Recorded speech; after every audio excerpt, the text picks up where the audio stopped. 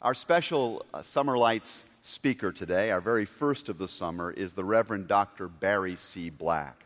Dr. Black is a native of Baltimore, Maryland, and an alumnus of Oakwood College, Andrews University, North Carolina Central University, Palmer Theological Seminary, Salve Regina University, and Alliant International University. In addition to earning Masters of Arts degrees in Divinity, Counseling, and Management, Dr. Black also holds a Doctor of Ministry and a Doctor of Philosophy degree in psychology. He served our nation with distinction as a chaplain in the U.S. Navy for more than 27 years, ending his career as the Chief of Navy Chaplains, only to accept a call to come serve our country on the sometimes stormy seas of Capitol Hill. On June the 27th, 2003, Rear Admiral Black was elected the 62nd chaplain of the United States Senate. There he ministers to a large congregation of senators and staff persons and their families and exerts a spiritual leadership influence that stretches from the White House all the way down to the streets of these United States. In 2006, Chaplain Black authored an autobiographical sketch of his amazing journey entitled From the Hood to the Hill, and in 2011, a marvelous new book entitled The Blessing of Adversity, and that is available in our bookstore for you today. Like Amy and me, Chaplain Black and his wife Brenda are the proud parents of 3 sons, and I know he is in prayer and feels great pride for them as well. Prayer, care, and preaching are indeed what Chaplain Black does very best, as I think you will sense as he shares with us this morning. And I hope you will join me in welcoming now to the pulpit of Christ Church the Reverend Dr. Admiral and Chaplain Barry C. Black. Barry, come on up. God bless you.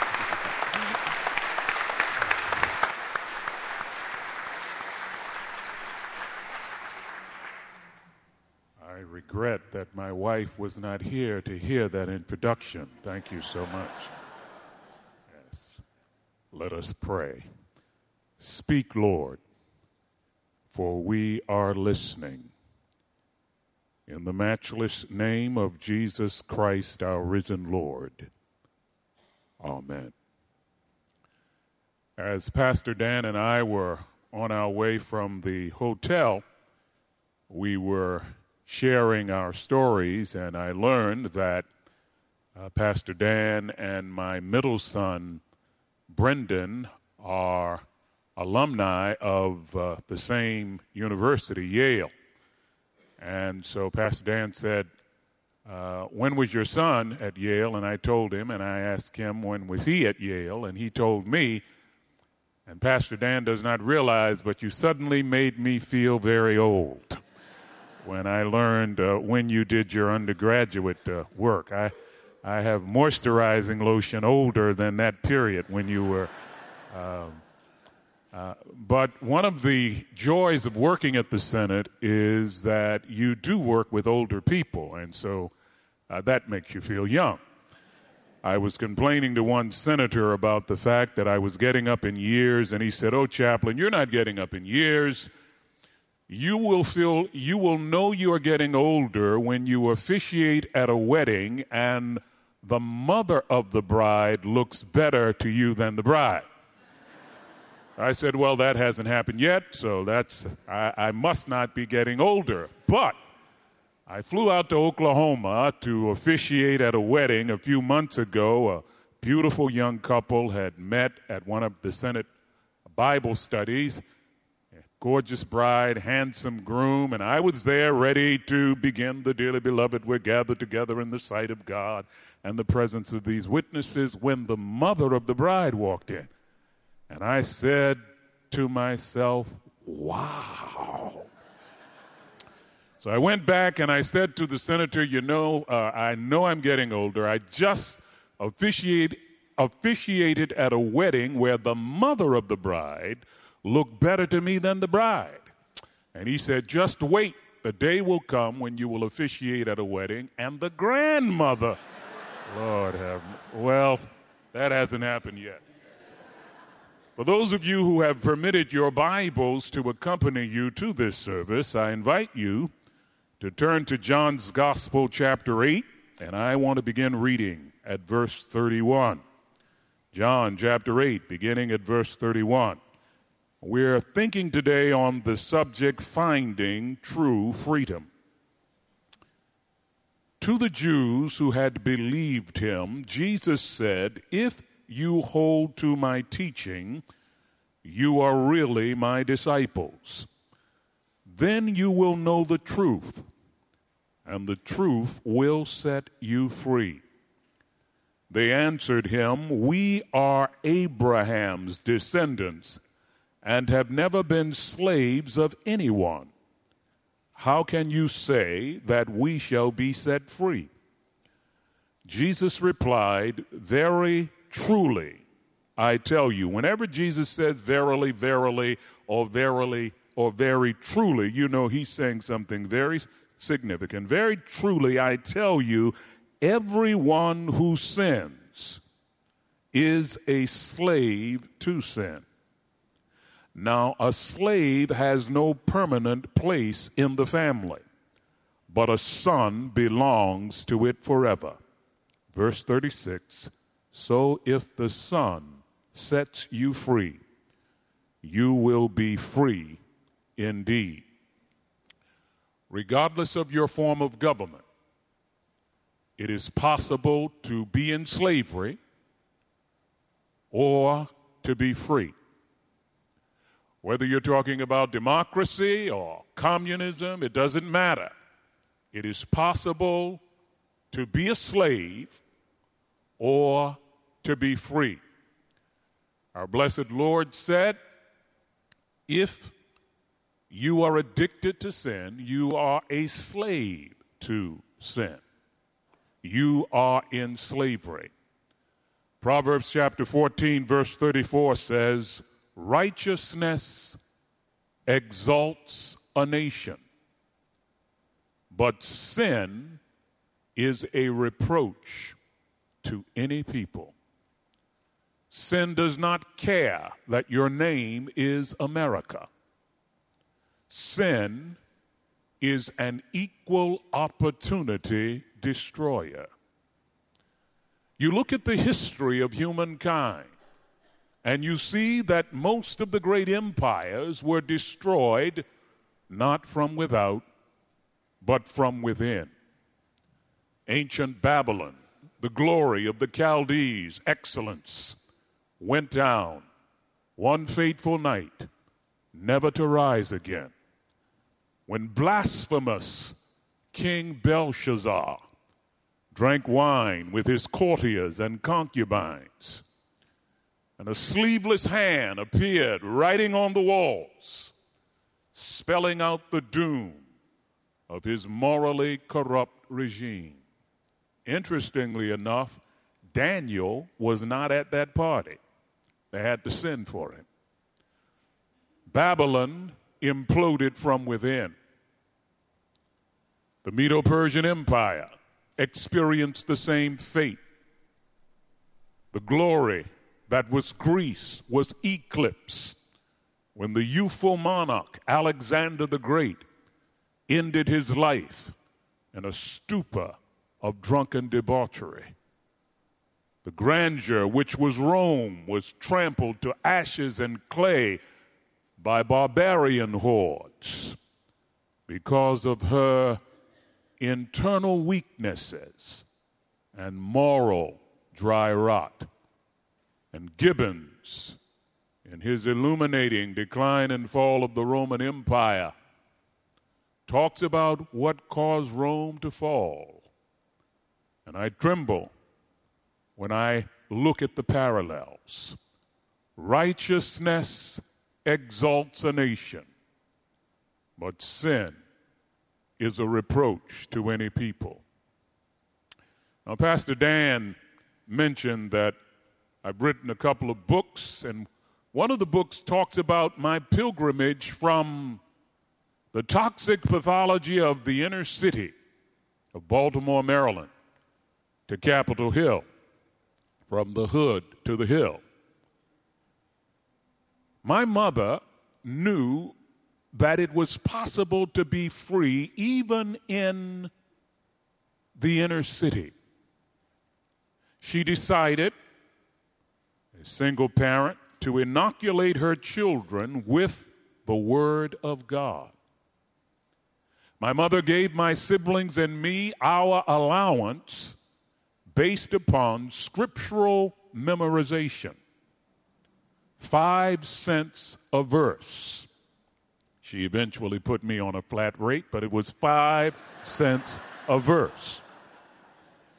If you would come into my home, you would see my 7 siblings and me combing the Word of God, not looking for spiritual nourishment, but for short verses. I know every short verse in the Bible. Hey. My favorite Bible verse is not John 3:16. It is John 11:35. Jesus wept. Okay, I love that powerful verse. I love Luke 17:32. Remember Lot's wife. Powerful verse, powerful word. We pick the low-hanging fruit, and that inoculated us against the pathology of our environment. I fell in love with the book of Proverbs because the verses are short, and I memorized proverbs after proverb after proverb. And when I was 13 years of age, I memorized Proverbs chapter 1, verse 10. My son, if sinners entice thee, consent thou not. My mother also, by the way, insisted on the King James Version.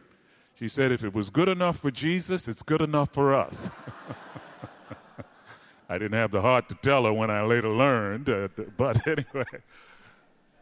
That particular day when I received a nickel from my son, if sinners entice thee, consent thou not, 2 young men in my neighborhood, my running buddies, invited me to go along with them to get back at someone.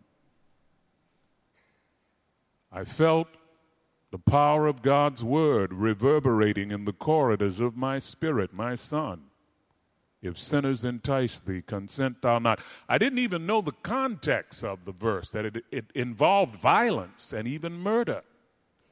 But on the strength of that verse and the power of that inoculation, I said, no, I'm not going with you all. Well, that day, those 2 young men not only got back at someone, they murdered someone. And night after night on the evening news, WMAR TV, Channel 2, WBAL, Channel 11, their sad saga played out. The judicial conclusion was life in prison, even though the gentleman who had invited me to go along with them said, I had nothing to do with it. He did it. They received the same penalty. That meant if I had gone along with them, even if I had stood there quoting Scripture, I would have received the same penalty. God has a plan for every life. Jeremiah 29:11-12 says he wants to give us a future. He wants to give us hope. He wants to bring us to a desired destination. But there is a predator who seeks whom he may devour, says 1 Peter 5:8.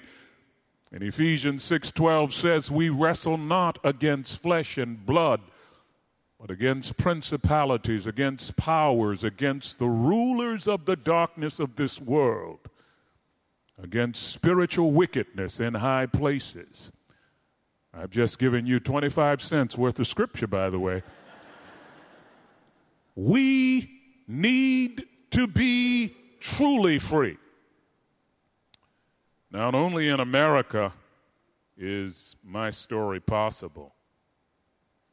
Only in America can you expect a woman with 8 children and a nomadic husband. So she's rearing them by herself, 4th grade education, daughter of a South Carolina sharecropper, to, through the power of the Word of God, inoculate her children against the toxic pathology of the inner city, where prostitutes are on the corner and drug pushers are on the corner.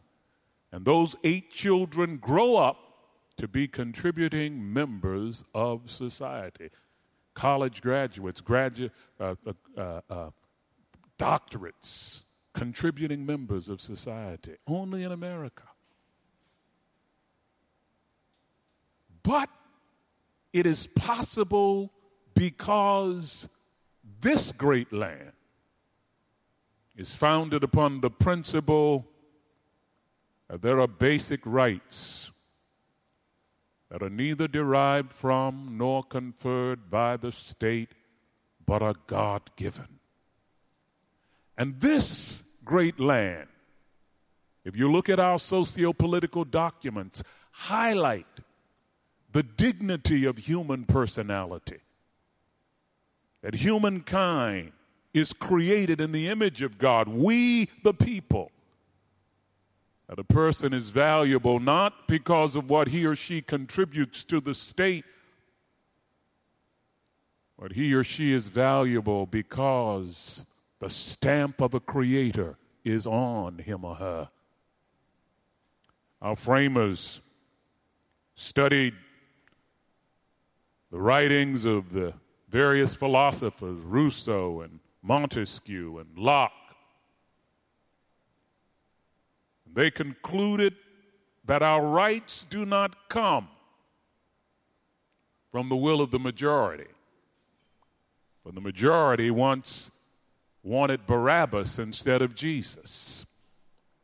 That our rights do not come from the government, because if they did, the government could give and the government could take away.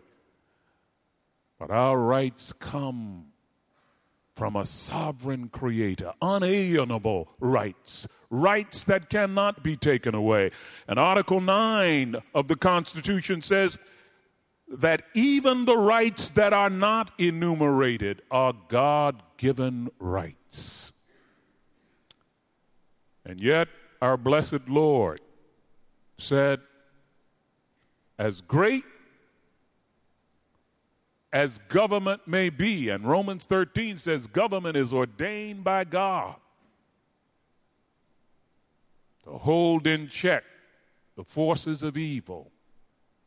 If you have not encountered Jesus Christ, the Son of God, you are not truly free. He said this in John 8, as we've read.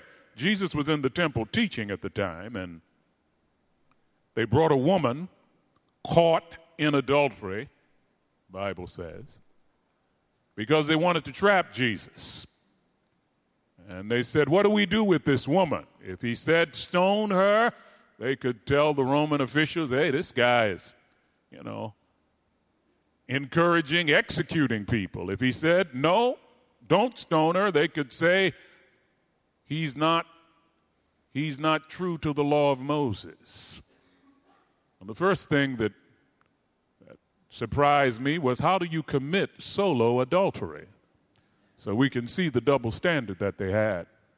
But Jesus started writing, and I don't know what he wrote, but it was enough that people, how folk tip out of church, people started tipping away from the youngest to the oldest to the youngest.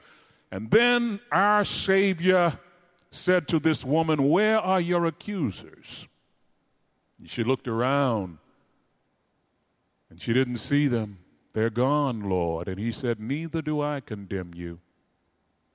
Go and sin no more. What a merciful Savior we have.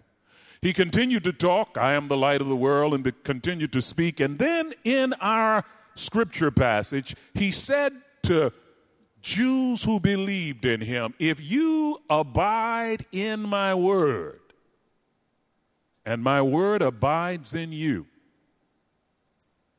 then you are my disciples indeed. Genuine discipleship. And you will know the truth, and the truth will set you free. Let's unpack that. Abiding in his word, because that's the key. Genuine discipleship leads to true freedom. Everyone who comes to church is not a genuine disciple. Okay?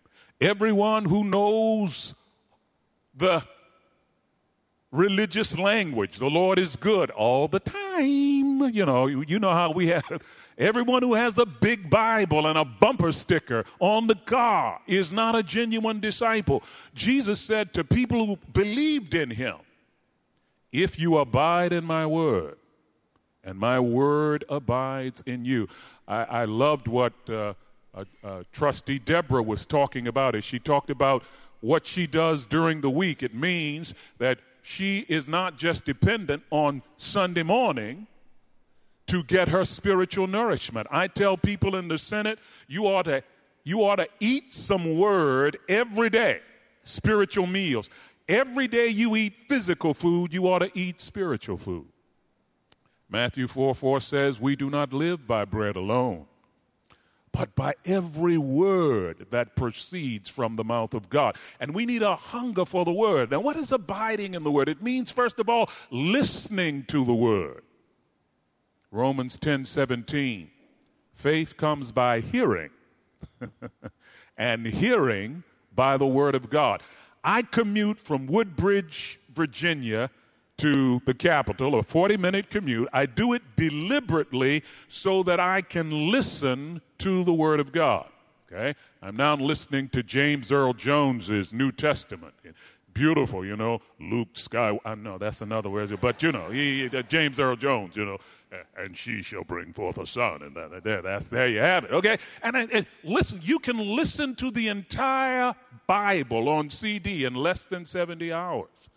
Do you know, my friends, most Christians never read through or hear the entire love letter, 66-book love letter of Scripture in their entire lives. Okay?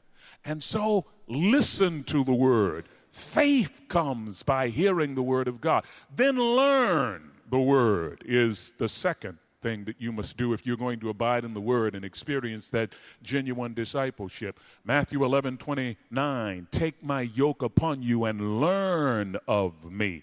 The more you listen, the more you learn. I keep a pad on the seat of my car so that I'm at the red lights, of course. I'm writing down things that I'm not writing while I'm driving. The young people don't do it, but I'm writing down what the Spirit is saying to me. Third, you penetrate the Word. You listen to learn to penetrate the Word. One of the most illuminating insights I ever received, I read it in the 11th grade, and it transformed me from a pedestrian student to the valedictorian of my class the next year. I read an essay by Bacon on study, and he did something that helped me get through all of the reading, helped me get through all of the study. He said, some books ought to be tasted. Some books ought to be chewed. Other books ought to be swallowed and digested. That liberated me. It's the best speed reading course I've ever had because I taste some books. I can get through 300-page book. I look at the table of content. I don't need that. I don't need that. I need that. Zip. I taste it, and that's it. But some books ought to be chewed. You underline. You write in the margins. And some books ought to be digested. You get them inside of you. The 119th Psalm, your word I have hidden in my heart that I may not sin against you. And so, many, many times I've officiated, Pastor Dan, at over 300 funerals in my lifetime. And once as the chaplain of a VA cemetery, I started to say seminary, a cemetery, I officiated at over 100 funerals in 1 month. And many times I did not know the deceased. Don't try to deliver a eulogy when you don't know the deceased. But I found a secret. I asked, did Robert have a devotional Bible? Oh, yeah, Bobby's got a Bible. Get Bobby's Bible. Chaplain wants Bobby's Bible. Why did the chaplain want Robert's Bible? Because I can look at your devotional Bible and have a pretty good estimate of your level of spiritual fitness. Now, if they bring me Bobby's Bible and it's brand new, he doesn't even have his name in it, the page is cracked when you open them up, it's going to be a pretty short eulogy. You know, I had a standard eulogy. It lasted about 45 seconds. I tell them, the Lord gave, and the Lord has taken away. That's about all I got. Anybody else got anything? You bring me a brand new, I'm not putting you, you understand what I'm saying? But if you bring me a devotional Bible and Bobby has written all in the margin, he got red writing, blue writing, he's got a to-do list for God in the back. Now, I can preach that. It's going to take me, that's a good 30-minute eulogy I got to preach. And the relatives many times said, I thought you said you didn't know Bobby. You know Bobby better than we knew Bobby, okay? Tell them, Bobby, underline 2 Timothy 4:6. I'm now ready to be offered, and the time of my departure is at hand. I've fought a good fight. I've finished my course. I've kept the faith. Penetrate, swallow it, digest it. And then you listen to learn, to penetrate, to obey. It's not enough to have it in you. You've got to be willing to obey. Our blessed Lord said in John 14:15, if you love me, keep my commandments. I want you to experience true freedom. We talked about what happened in Aurora, Colorado. And let me tell you, that lets us know about how fragile this pilgrimage is. When you can't go into a theater without fear, you're not really free. And that's what terrorists hope to do, quite frankly, domestic and foreign. And yet, he or she whom the Son has set free is free indeed. Christ frees us from fear. I used to be afraid of flying before I really got in the Word. I had memorized when I was young, lo, I am with you always. I didn't want to go high. I just, hey, he's with me when I'm low. But he freed me from fear. 1,000 will fall at my side and 10,000 at my right hand, but it shall not come nigh me. Nothing can happen to the child of God without the permissive will of the sovereign Lord of the universe. Isaiah 54:17 says, no weapon formed against you will be able to prosper. He frees you from resentment. Romans 12:19 says, vengeance is mine, says the Lord, I will repay. I listened to one of the young men in the hospital, and I was amazed that I don't have any anger against this assassin. I feel sorry for him, he said. He frees you from resentment. He frees you from yourself. Paul said in Romans 7, the good that I would do, I do not, and the evil that I would not do, I find myself doing. There's a civil war going on inside of each of us. The poet said there's a little bit of bad in the best of us and a little bit of good in the worst of us, so it behooves the best of us not to talk about the rest of us. Plato described the human will as a charioteer with two headstrong horses, each pulling in the opposite direction. He frees me from myself. He makes me do right even when I want to do wrong. And then he frees me from fear of others. We're afraid of what people think about us. We're afraid of what people may do to us. In John chapter 19, Pilate said, I find no fault in Jesus, but verse 12, the people said, if you don't let us crucify him, you are no friend of Caesar's. And that was enough to make Pilate capitulate to the crowd. He frees us from fear of others. Acts 5:29 says we should obey God rather than humankind. But most importantly, Christ Church, he frees us from sin. Not just the penalty. He pays our sin debt. You know what he did on Calvary, don't you? He paid for my sins, past, present, and I hate to shock you, and future. Covered by the blood. But he didn't just free me from the penalty. He freed me from the power of sin. We are not saved so that we can continue with the same addictions. There's something within me that holds the reins, something within me that banishes pain, something within me I cannot explain. All that I know, there is something within. Genuine discipleship leads to true freedom. Thank God for America, but you're a slave if you are still in chains, still tethered to sin. But there is a Savior who can set you free. I love how Lionel Harris sings it. In New York Harbor stands a lady with her torch stretched toward the sky. And all who see her know what she stands for, liberty for you and me. And I'm proud to be an American,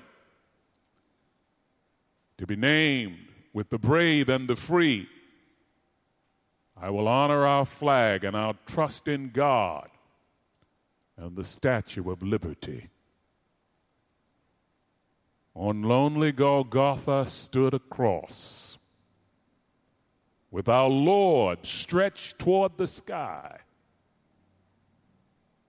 And all who kneel there live forever, as all the saints can testify.